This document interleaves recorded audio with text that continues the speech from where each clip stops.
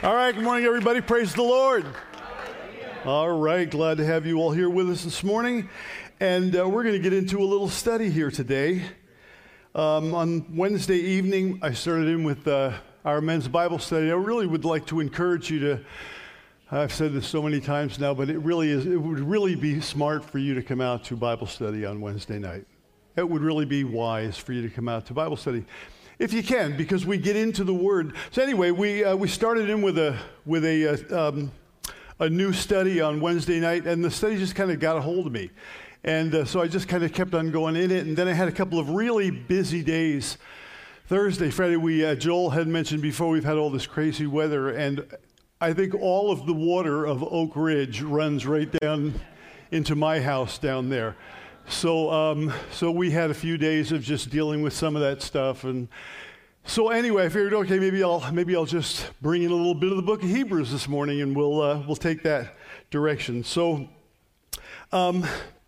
this is a fantastic book because it draws together both the Old and the New Testament, right?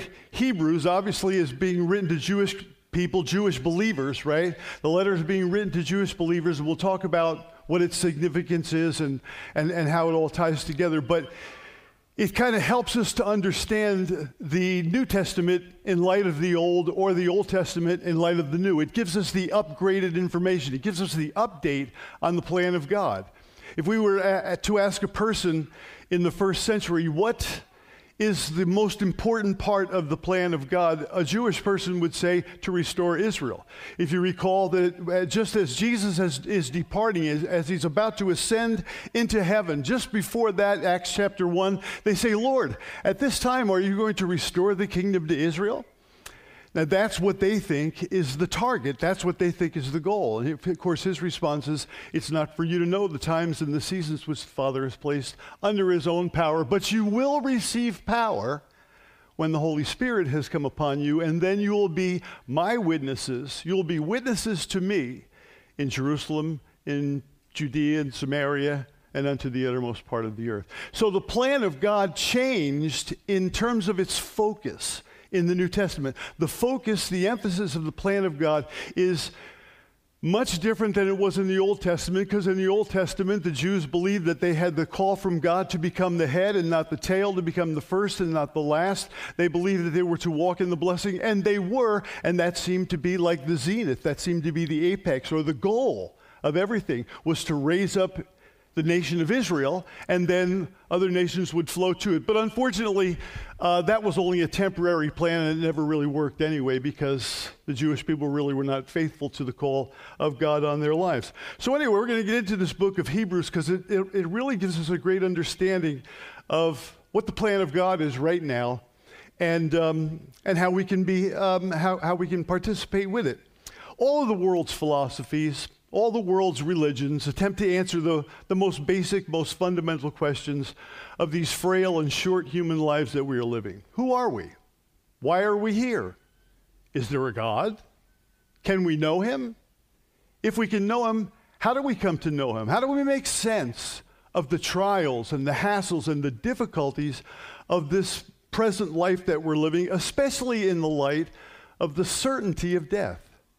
Did a funeral yesterday for a guy that I had known for a while. He was a guitar player and what have you, and he just died rather suddenly on Christmas, and it was a great funeral, if that's the right thing to say. I hope my funeral is like that. I hope everybody comes and has a wonderful things. I actually was thinking yesterday, it's such a sad thing that your funeral happens after you die. Because everybody comes together. I know the way we normally work things is, we'll say a few words and we'll have a few scriptures and we'll take care of that end of things. But really, the best part of the event is the people who get up and share. This person did this thing for me, or that person just had a great attitude, or they had so much ability, or whatever it may happen to be. But all these wonderful words of praise and all these acknowledgments are made. And you're long gone. I don't know whether or not, you can actually, I don't think you can look back down. I know there's actually in the book of Hebrews where it says in chapter 12, therefore seeing that we are surrounded by so great a cloud of witnesses, let us run the race with patience looking unto Jesus. You know that if you've been in chapter 12 of Hebrews before. But it sounds like all these people are up there and they're all looking down. But I got a feeling if you're up there, I don't think it's all that interesting to look back down here. Matter of fact, it probably is pretty depressing. So anyway, we look for answers to these life questions. And in the modern world, the real question is, does it really even matter what you believe, just as long as you're sincere? That's the way many people feel. As long as I sincerely hold to what I believe, that's good. I'm good. And so anyway, the letter to Hebrews answers all of these most basic, most fundamental questions. But I must warn you that its answers oftentimes are pretty difficult. They cut across the grain of many of the popular views of our day. We live in a time when being tolerant and being judgmental are seen as primary virtues, right? That if you're to say something against what somebody else thinks or what somebody else believes, you seem very intolerant. Truth is viewed as subjective and personal, not absolute and universal. So, if Buddhism makes you happy, if it gives you a sense of fulfillment, who am I to say that you're wrong? And so this is kind of a basic mindset, right? A basic 21st century mindset. If you believe in Islam, if you believe in Hinduism, you may believe in Judaism, or any of the other world's religions, or any combination thereof, as long as you're not hurting somebody, it would be judgmental of me to say that you are believing a lie. That is kind of the general perception. That's the prevailing mindset of our tolerant culture. Of course, the only person that cannot be tolerated is a person who says that they believe in the truth. The person who says that there is a truth and that truth can be known. That's the person who cannot be tolerated. So the letter of Hebrews cuts across all of this modern mindset by affirming three things. That God is. Okay, this is going to be the starting point of this book. We're not going to get too far in this study here this morning because these first three verses are so jam-packed and so filled with spiritual truth. But the book starts out by affirming God is. It's not a discussion. It's not a debate. No evidence is being compiled. No reasons are being offered. The statement is merely being made. That God is, secondarily, that he has spoken. All right, we have a God who is a communicating God. A little later on in the message, we'll see that God has three ways by which he has communicated his message, communicated his truth into our life. So the letter of Hebrews starts out with the fact that God is, that he has spoken. And third, that his Son, who is the epitome of his revelation, is now the supreme ruler over everything and all things. To turn away from him, of course we're talking about Jesus, to turn away from Jesus to any other system or any other way of attempting to approach God is to turn towards certain judgment. See, that's not the kind of stuff that we like to hear in the modern world today. That just sounds very intolerant, doesn't it? That sounds very exclusivist. It sounds very elitist. And yet, it's true. So only Christ is going to be able to help us to understand our life, understand God, understand our world, understand where it's all going, understand where we fit into it, and understand how do we make sense of the craziness that comes along with it sometimes, to make sense of the difficulties and the trials that we go through. So the most important thing that we need to do in terms of this relationship that we've come into with Christ is to consider him more fully, to give more attention to all of this, to submit to him at all times and trust him through the trials of this life. So this book in general is a call to consider more fully this matter of who Jesus Christ is. Is he just one more great person among great persons? Is he just one more teacher or prophet among teachers and prophets? Or is he unique? Is he the unique individual And that's, of course, where the book of Hebrews is going to lead us. In fact, the word consider shows up in this book of Hebrews a number of times, either that word specifically to consider or something else that is more or less synonymous or analogous to it. Let me show you a couple of the passages that bring this to our attention. There we go. Here's one from Hebrews chapter 2 and verse 1. Paul writes to these people and he says, therefore we must give the more earnest heed. That means to consider. Amen. Would you say, right? If I've got to give more earnest heed to something, I need to give it a little more consideration. Therefore, we must give the more earnest heed to the things we have heard, lest we drift away. And that's what the danger is here. That is the danger of losing touch with your salvation or losing touch with our relationship with God.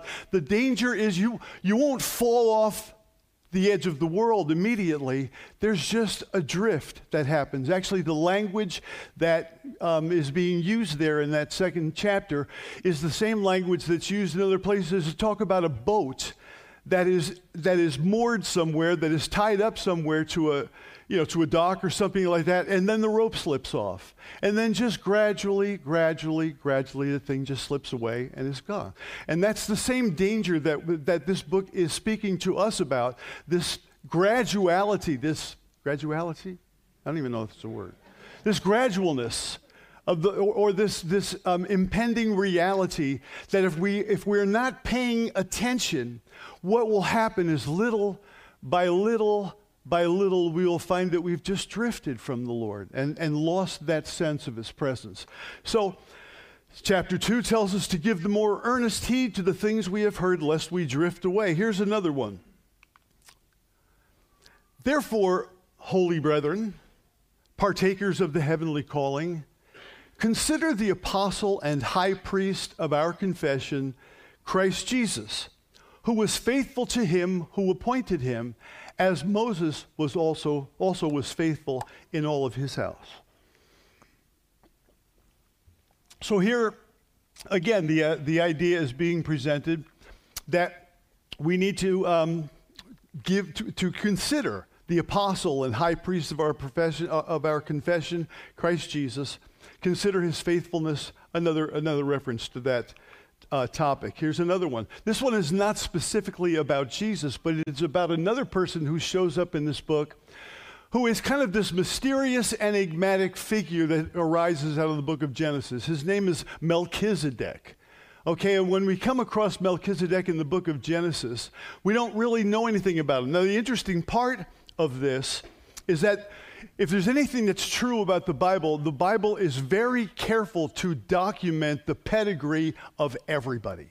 In other words, it doesn't supply us with myths. It doesn't supply us with people who have no history, no genealogy, no place. It actually is very particular to make sure that so-and-so was the son of so-and-so begat so-and-so, and you know how it all works. And that's all the way throughout the Bible, right on up to the New Testament, to prove the very pedigree of Jesus, that it traces him all the way back to the line of David. Same thing with Mary. So it's very important in the book, in the Bible, that we know that these are real people who lived at a real time in history, and not just myths or figures that someone has made up. But in the book of Genesis, we come across this interesting guy named Melchizedek. Now, the situation by which we come across him is Abraham has got himself in trouble, and I better not get off on Abraham's whole story. But Abraham has taken up a problem. His nephew Lot and a bunch of other people are being hassled by this coalition of 5 kings who have stolen them, taken hostages, and taken all their stuff. Abraham's not going to settle for this, and so he decides to put his own little posse together, and off they go. They deal with this coalition of 5 kings. They take back all the booty and all the stuff, but Abraham knows he's got to render to the Lord what belongs to the Lord. He wants to tithe. That's something we want to talk about one of these days. It's just so tempting. No, not really. But he knows that it's right for him to take what God has made available to him and return 1/10 of it to the Lord. And so he goes to what became Jerusalem ultimately, and he meets this guy who is the priest of the Most High, who is Melchizedek, the king of Salem. Or if we were speaking Jewish this morning, we'd probably say the king of Shalom. And it really means the king of peace. Melchizedek is the king of peace. So he's this figure, but we don't know who his father is. We don't know who his parents and mother is. We don't know anything about his history. We don't know where he came from. All we know is that this guy Melchizedek shows up, and he is described as the king of Salem, king of Shalom, the king of peace, and Abraham goes and gives tithe to him. Now, when Jesus comes along, there is the claim that Jesus is of the same priesthood as this interesting guy named Melchizedek. So now it says in this particular verse, now consider how great this man was, to whom even the patriarch Abraham gave a tenth of his spoils. Another one, a little further on in Hebrews chapter 10. Let us hold fast the confession of our hope without wavering, for he who promised is faithful. And let us consider one another in order to stir up love and good works. So that, again, this word consider comes up. One more, and this is probably the strongest word, and one certainly that speaks to us in terms of difficulty and trials. We are encouraged in Hebrews chapter 12 to consider him who endured such hostility from sinners against himself, lest you become weary and discouraged in your soul. Has anyone ever gotten weary or discouraged in your soul? No, not here. There we go. There's an honest hand. Yeah, I mean, this process, right? Well, part of that has a whole lot to do with the fact that there is an adversary to all of this, and there is a devil who just simply wants to shut you down and take you out, especially if you are fruitful and fruit-bearing Christian. And so things will come along our way, and but by keeping our eyes fixed on Jesus, which is what it actually says there in that 13th or 12th chapter, keeping our eyes fixed on Jesus, who for the joy that was set before him endured the cross. That was his trial. That was his suffering. That was his difficulty that he rose to the occasion for, that he endured because he knew it was part of the plan of God, the will of God, to fulfill the call of God on his life. So we are called to consider him, think more carefully about him who endured such hostility from sinners against himself, lest you become weary and discouraged in your soul. So the letter was a call to the community of Jewish believers, Messianic believers, and it's a call very much to us today to give more careful consideration to the person, to the message, to the work, to the victory, to the saving purpose of Jesus Christ our Lord. Now there was a reason that this letter was being written. It's kind of interesting because we don't know who the author is. There have been all kinds of things written. Who was it? I forget. Origen believed it was Paul. Different people, some believed it was Apollos because Apollos was mighty in the scriptures. Some people have theorized it could have been Priscilla writing together with Aquila.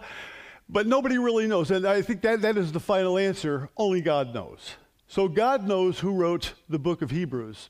And the other interesting part is, to whom is this book written? Why is this book written? And so the reason behind the writing of this letter is that people were experiencing serious pressure to turn away from their newfound faith in Christ and go back to their old Jewish roots. Particularly in the first century world, as a Jew, if you received Christ, that was a definite statement that was contrary to everything that your world was about.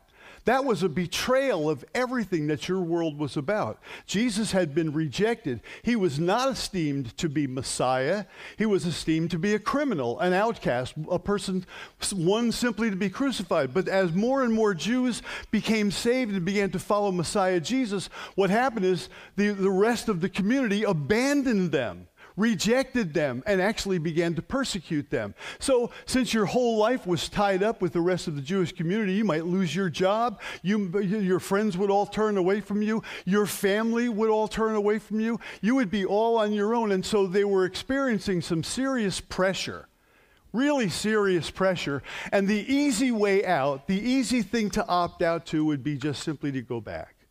Just go back to your Jewishness, go back to your old ways. And that is exactly what Paul is writing, or what the writer of the book of Hebrews is writing to encourage them. They were tempted because of persecution to go back to their Judaism. They had begun well, they had started well, but now they were having difficulty as the trials intensified, and many of them had just stalled in their Christian growth. They were thinking about going back to the good old days, when life was easy, when family and friends were around, when they could go through the motions of their Jewish religion without much interference. Judaism was tolerated by the Romans. So there really wasn't much opposition. It wasn't always perpetually tolerated, but at this time, Judaism was allowed, whereas Christianity was not. So their foreboding about looming persecution tempted them to abandon their faith in Christ and go back to their Judaism. So the author writes, and sometimes in some places, actually 3 or 4 places in this book, he writes very, very strongly to warn his readers against this danger. That this is not an attack that they want to take. So the book contains several strong warning sections that to abandon Christ is to drift into apostasy. And again, the overall theme is that because Jesus Christ is supreme over all, Christians must endure their current trials by faith. So I want to put up here a little bit of a brief outline of this book to know where we're going to be going. And the entire message of the book of Hebrews revolves around one statement: Christ is better. Christ is better than anything you've had. Christ is better than anything you've known. Christ is better than any offer or any deal or any situation or any person. It has all been eclipsed in his greatness. Okay, so as we go through this book, we'll see all these different things illustrated. So here's the outline. Okay. Jesus Christ, I'm not sure how that happened. Jesus Christ is superior to all in his person. Jesus Christ is superior to the prophets. Chapter 1 through 3. Jesus Christ is superior to the angels. Jesus is superior to Moses. Jesus is superior to Joshua, and I think that's where that other thing came from. The second section is Jesus Christ is superior to all in his priesthood. Okay, the priest is the person who stands in between God and man. The priest represents man to God, and the priest represents God to man. Jesus is superior in his own priesthood. He is superior to Aaron and the Aaronic priesthood. Then the third section brings us into Jesus Christ is superior to the old covenant. Jesus offers better promises. Jesus offers a better tabernacle. What is the tabernacle? Well, it's him, right? It says in the first chapter, John, and in the beginning was the Word was with God, the Word was God. All things were made by him, and without him nothing was made. Then he goes on to say, and the Word became flesh and dwelt among us. That word dwelt there is actually in the original Greek, tabernacled. So he came in tabernacle. Now, what was the tabernacle in the Old Testament? It was the house of God. It was the place where God's presence resided, and it was the place where essentially God was. But once Jesus came into earth, there was no need for a temple or a tabernacle anymore. And even more wonderfully beyond that, yes, Jesus was the temple of the living God, but now in Christ, you and I become the temple of the living God. Where Paul writes to the people of Corinth, right, and says, don't you know that your body is the temple of the Holy Spirit, and that you are not your own, but that you have been bought with a price? Therefore glorify God with your body and with your mind, which are his, because he purchased them. He bought them for himself. So all of these different things, we have one more, let's see. Yeah, to the old, we got a ways to go. Jesus Christ is a better tabernacle, offers a better tabernacle. Jesus Christ offers a better sacrifice. In the Old Testament, the sacrifices were many and varied and had to be applied in certain ways. Certain things had to be sacrificed under certain circumstances. Kind of Not much fun reading about it if you happen to be working your way through Leviticus or something like that. It just doesn't seem to relate all that well. But in the New Testament, we don't have any of that to consider. We already have a sacrifice, and there could not be a greater sacrifice than Jesus Christ himself, who offered himself on our behalf. And then finally, Christ's superiority should stimulate us to enduring faith in the face of trials and difficulties. Enduring faith always obeys God when under trial. Enduring faith is illustrated throughout the scriptures. Actually, you'll see the reference here, 11, 1 through 40. He's going to take us to the hall of faith. Hebrews chapter 11. He's going to take us through this whole list of faithful saints and faithful people who were faithful in their time and who came through by faith. That's going to be the whole focus. And so this whole book is here to build up our faith, but what is our faith to be focused on? What is our faith to be centered on? On Jesus himself. Right? On Jesus as Lord. That's where the strength is. That's where the focus of faith actually is. So enduring faith looks to, we got a couple more. Enduring faith looks unto Jesus and submits to his discipline. That's going to be what chapter 12 is going to talk to us about. Lift up the heavy hands that hang down and strengthen the knees, and don't be discouraged because of the fiery trials that right now you're being called to go through. Because enduring faith looks unto Jesus and submits his discipline, looking unto Jesus, Hebrews chapter 12, the author and finisher of our faith, who for the joy that was set before him endured the cross, despising the shame, and is now set down at the right hand of the Majesty on high. Hallelujah! In other words, because he was faithful and rose to the occasion, and he was faithful to God, and he endured the cross. You know that he didn't want the cross. He said, Father, if there's any way for this thing to pass away from me, let it be, but nevertheless, not my will. It's your will that is to be done. And every one of us goes through that season every once in a while, right?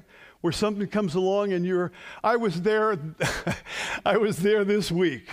Big time. I'm talking about all this water and flooding, all this stuff. It's like, oh, can this trial just pass away from me? I guess not. All right, then give me grace, give me strength, give me peace, and help me to stand up and to be faithful to you in the midst of all of it, right? So because of what Jesus did, it strengthens us to face the challenges and the difficulties and the hurts and the disappointments and the heartaches and things that just sometimes just seem to keep on coming here on planet Earth. So we are strengthened by watching Jesus or looking unto Jesus and submitting to his discipline. Then finally, enduring faith expresses itself in practical holiness with God's people. Let us find ways to encourage one another to love and to good works. And so practical holiness with one another is a major part of what is stimulated by Christ as we observe who he is and what he did. So with that as an overview, do you feel like you're drinking from a fire hose yet? All right, it's kind of a lot of stuff there pretty quick. But with that as an overview and kind of a general introduction, then let's examine in detail this morning Hebrews chapter 1, verses 1 through 4. We're going to take these first 4 verses, which show this. God has spoken to us in his word, with his Son being the supreme and final revelation. As we begin our consideration of the importance of who Christ is and what he's done, there's no better place to begin than with the consideration of God himself. So here's our text. Here's the first 4 verses of the book of Hebrews. God, who at various times and in various ways spoke in time past to the fathers by the prophets, has in these last days spoken to us by his Son, whom he has appointed heir of all things, through whom also he made the worlds, who, being the brightness of his glory and the express image of his person, and upholding all things by the word of his power, when he had by himself purged our sins, sat down at the right hand of the Majesty on high, having become so much better than the angels, as he has, by inheritance, obtained a more excellent name than they. Right? What does it tell us in the book of Philippians? For this reason. What reason? Because being found in fashion as a man, he humbled himself and became obedient unto the cross, even the death of the cross. For this reason, God also has highly exalted him and given him the name that is above every other name. So he has by inheritance obtained a more excellent name than they. The text falls into two sections: God speaking in the past and God speaking in the present. Let's take a moment and pray. Lord, I thank you for this incredible book. I thank you for the information, the insight that comes forth from this book. I thank you for whoever it was that wrote it and the knowledge and insight that you gave to them. We thank you most of all for yourself, for who you are, for coming into this world, for becoming one of us. It's insane that you did that. But it's amazing that you did it. It's wonderful that you have come to be a part of our world, come to be a part of this life, and come to be a part of our humanity so that we might share in your divinity. What a deal. I give up my sinful humanity and I get your holy divinity. Good deal. So I thank you for this opportunity to study this book together. Pray, Lord God, that you will speak. I'm inclined to think that perhaps someone is caught up in some real difficulties or some real trials or some real pressures in their life. And Lord, I pray this day that these words will be of encouragement to every heart, to every spirit here in the room. And I pray, oh Lord God, that you will allow us to exalt you. This is what we want to do. We want to lift you up, that you can draw people unto yourself. So Lord, bless our time together. We pray this morning. Bless this word as we proclaim it. May it take root in our heart. May it strengthen us to be better servants for you. Pray this now in Jesus' name and for his sake. And all of God's good-looking people said, amen. You sound a little insecure about that. Well. Anyway, so the text falls into two sections: how God has spoken in the past, and now how God is speaking in the present. In the past, God spoke to the fathers by the prophets. So the author begins without any formal greetings, any formal comments, not identifying himself, not specifically talking about who it is that this letter is to be sent to. He just simply starts by talking about God. God is, and God has spoken. Hebrews 1:1 kind of reminds us of Genesis 1:1. It just focuses on God. In the beginning, God created the heavens and the earth. There's no speculation about this. There's no philosophizing. There are no arguments being compiled to persuade skeptics that God exists. It just simply starts with the fact of God. For the author of Hebrews, God is central. In fact, he brings up God over 68 times in the book. Now, someone may say, well, I don't know if I'm there yet. I'm an agnostic. I'm really not sure whether or not a God exists. Or another person might say, well, I'm an atheist. I don't believe in God. To all such persons, this is what God says: your doubts or your beliefs do not affect the fact that God is. It's as if the Bible thrusts God in your face and says, deal with this.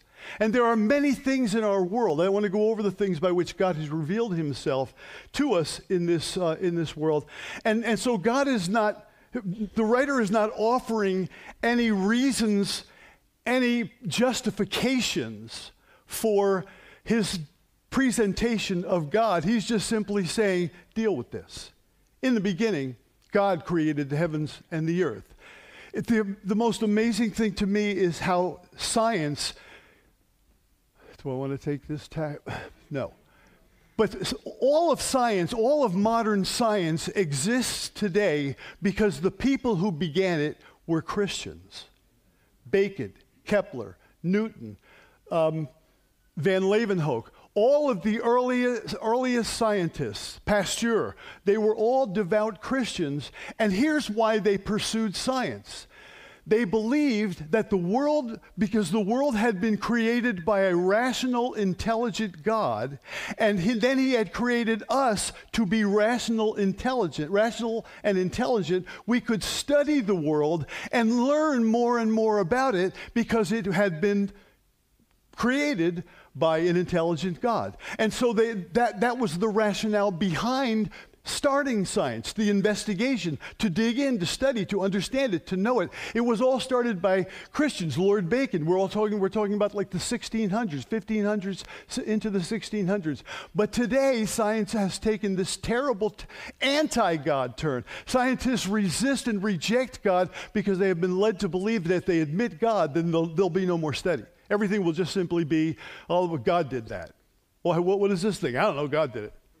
So using the term is the God of the gaps. But it is a horrendous failure, and it is bringing us into more and more and more and deeper confusion. I was listening to, I was so tempted to just bring this morning and play it for you, but I didn't. But I was listening to John Lennox. Now, John Lennox is a brilliant mathematician, Cambridge mathematician. He head of mathematics department in Cambridge University. But the guy is as sweet as you could possibly imagine your grandfather to be. Sweet and loves the Lord. I've seen him tear up Richard Dawkins in debates with this loving spirit. Anyway, you know what is happening right now? Our world is developing so quickly. Our technology is developing at an incredible pace, and our morality is declining at an incredible pace. So we don't know what human beings are. We don't know what their purpose is because we have abandoned everything that God has said about us. So now man just becomes some meat, just becomes an object, just because something to experiment on. And what is happening right now, and billions of dollars are being invested in this, is transhumanism. The first step is this whole gender fluidity and this, all that trans stuff. That, men are not men. Men can be women. Women can be men. There's no reality to this nature. It's just all in your mind. It's all just a subjective feeling. Because all connection with the original creator, with the God who at various times and in various ways spoke to us in the past through the prophets, but has now spoken to us by his Son, whom he has appointed heir of all things, because we have lost touch with that. And so we are in danger of creating a world full of cyborgs. Does that sound too weird for you? That's where it's going. That's where it's going, because it is science run amok, not constrained in any particular way by truth or righteousness or morality. And so there are some terrible things on the planning board ahead for us. And I think possibly another good reason why we should know this book of Hebrews is we will be the last stop. We will be standing on the train wrecks on the train tracks going, stop, stop. But the rest of the world will think, this is great. Now we're going to make these half man, half whatever creatures, and they can do all the work for us, and we can just have a nice leisurely life. They're talking about, by the time we get to 2050, abolishing death, or you'll have an option. You'll have an option as to whether you want to die or not. We're coming into a strange new world. I'm kind of off my topic, I guess, a little bit. Huh? But it's important that we're aware of what is going on and just kind of not naive to everything that's happening. So have a nice day with Jesus. I'm going to tell you that story. Anyway, then we're going to have to stop and do communion here this morning. Oh, so much yet to do. I'll go through three things. I remember one time, there used to be this program, the Southwest Radio Bible Show. Anybody remember that? It was on FME, which was like a Christian station back in the, when I guess 70s, 60s, 70s, all that. And so this Southwest Radio Bible program was always about prophecy. So they would, the topic would always be dire. Some terrible thing that's coming, some catastrophe that's going on, some sinful things happen, right? And they would go through this thing. This program came out at 6 o'clock in the morning.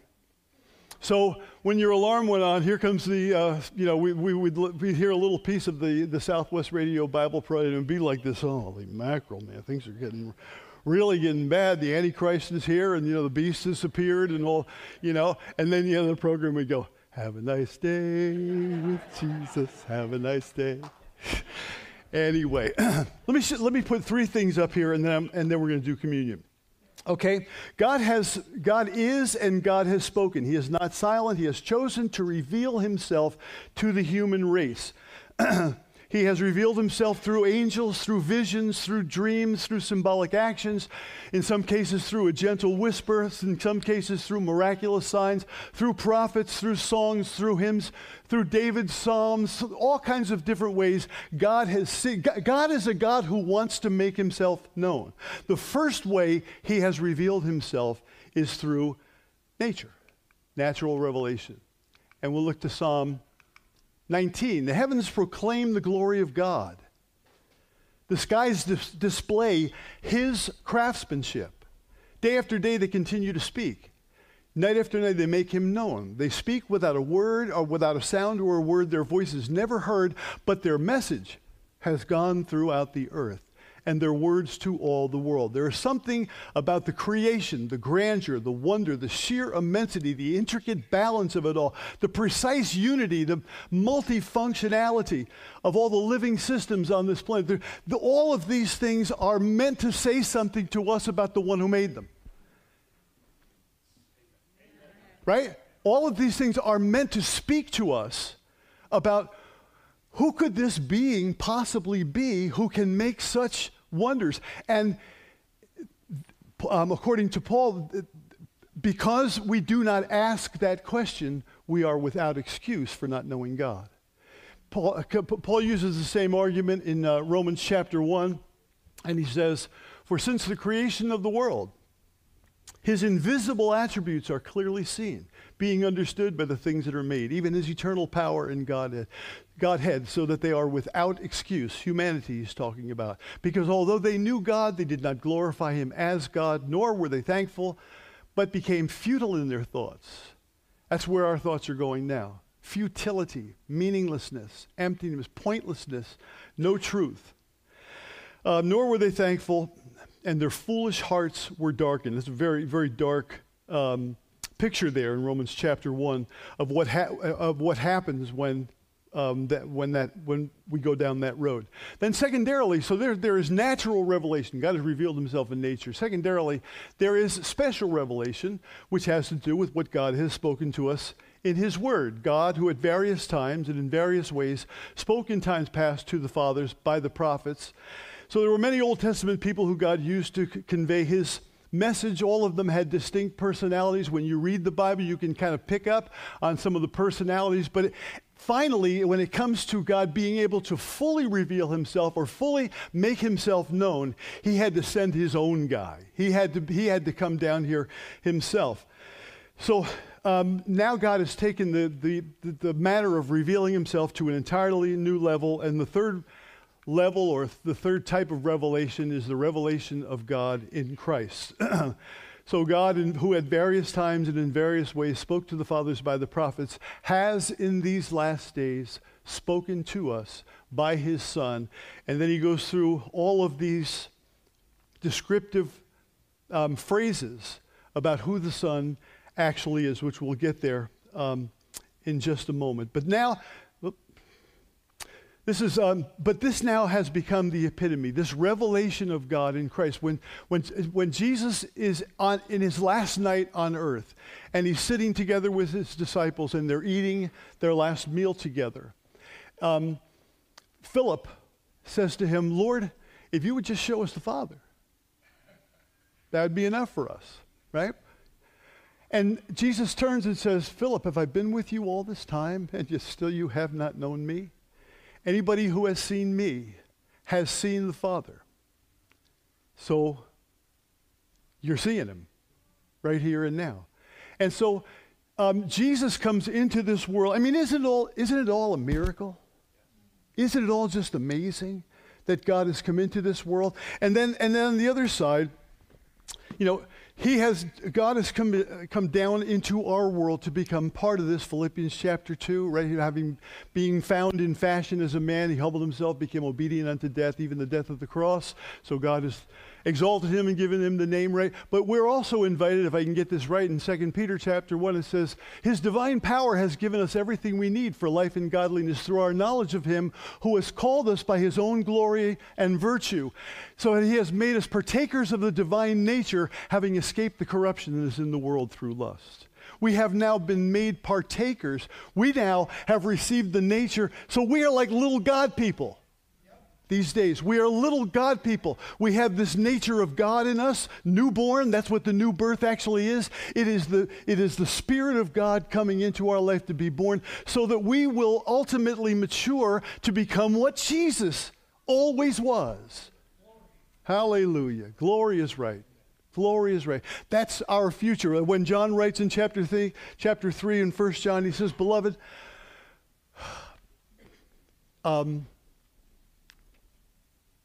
now we are the children of God, but it does not yet appear what we shall be. But we know that when he shall appear, we shall be like him, for we'll see him as he really is. So that's the future for us. We have been partakers of this divine nature. I got some God in me. Amen.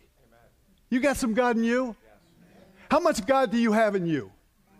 Think about this now, because this really is the issue. We can start preaching now. How much God do I have in me? Right? How much Steve do I have in me? And who's winning this battle? Who am I more attentive to? Steve or the things that God is teaching and showing me and the life that God is trying to build in me? That's really the heart of what being a Christian is all about. And the more God we get in us, the more other lives we will impact and touch, because that presence of God in our human life will reach out in love and will reach out in service and will reach out in caring and will actually wind up fulfilling what God had in mind for me to do. Hallelujah is right. So that's how it all works. So how much God you got in you this morning?